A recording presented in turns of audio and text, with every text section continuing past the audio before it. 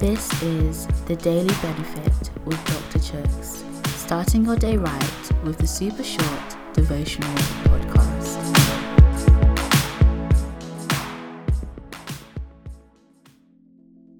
Hey guys, today's reading is taken from Genesis chapter 3, verse 6. The woman was convinced. She saw that the tree was beautiful and its fruit looked delicious, and she wanted the wisdom it would give her. So she took some of the fruit and ate it.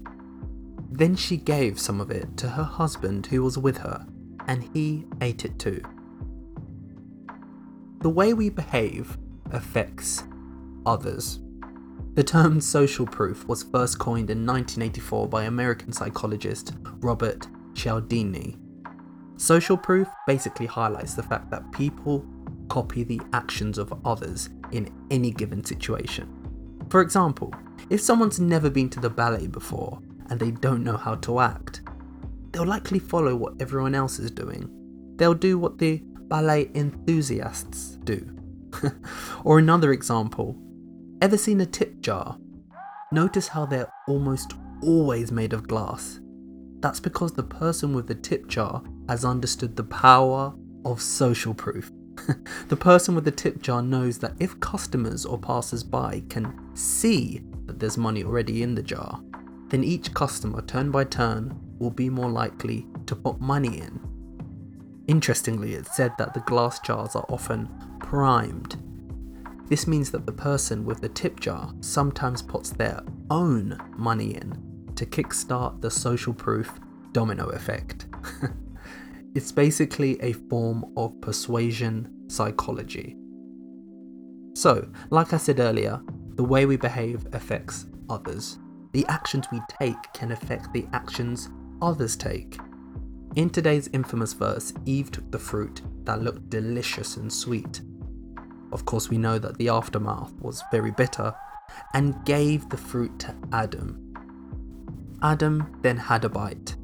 In that exchange, I'm sure both of their reactions to the fruit negatively influenced the other, which led to them both slipping up.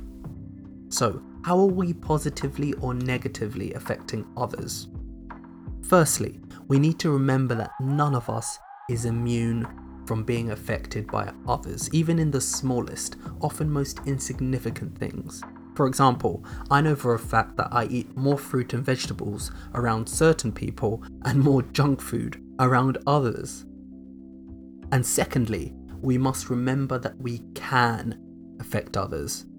Research has proven that when we look at a smiling face, our brains release endorphins, which makes us feel happier and calmer.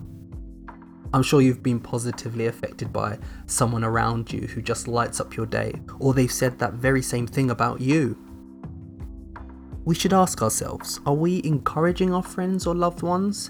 Are we positively affecting them? How about when it comes to faith? Do we positively affect others in their relationship with God? When it comes to reading the Bible or praying? When it comes to encouraging them to take some time out to meditate? Today, let's make a decision to affect others in a positive way. Pray with me. Lord, thank you for reminding me that my actions do have consequences, even if I don't necessarily realize at the time. Help me to positively affect others. In Jesus' name, Amen.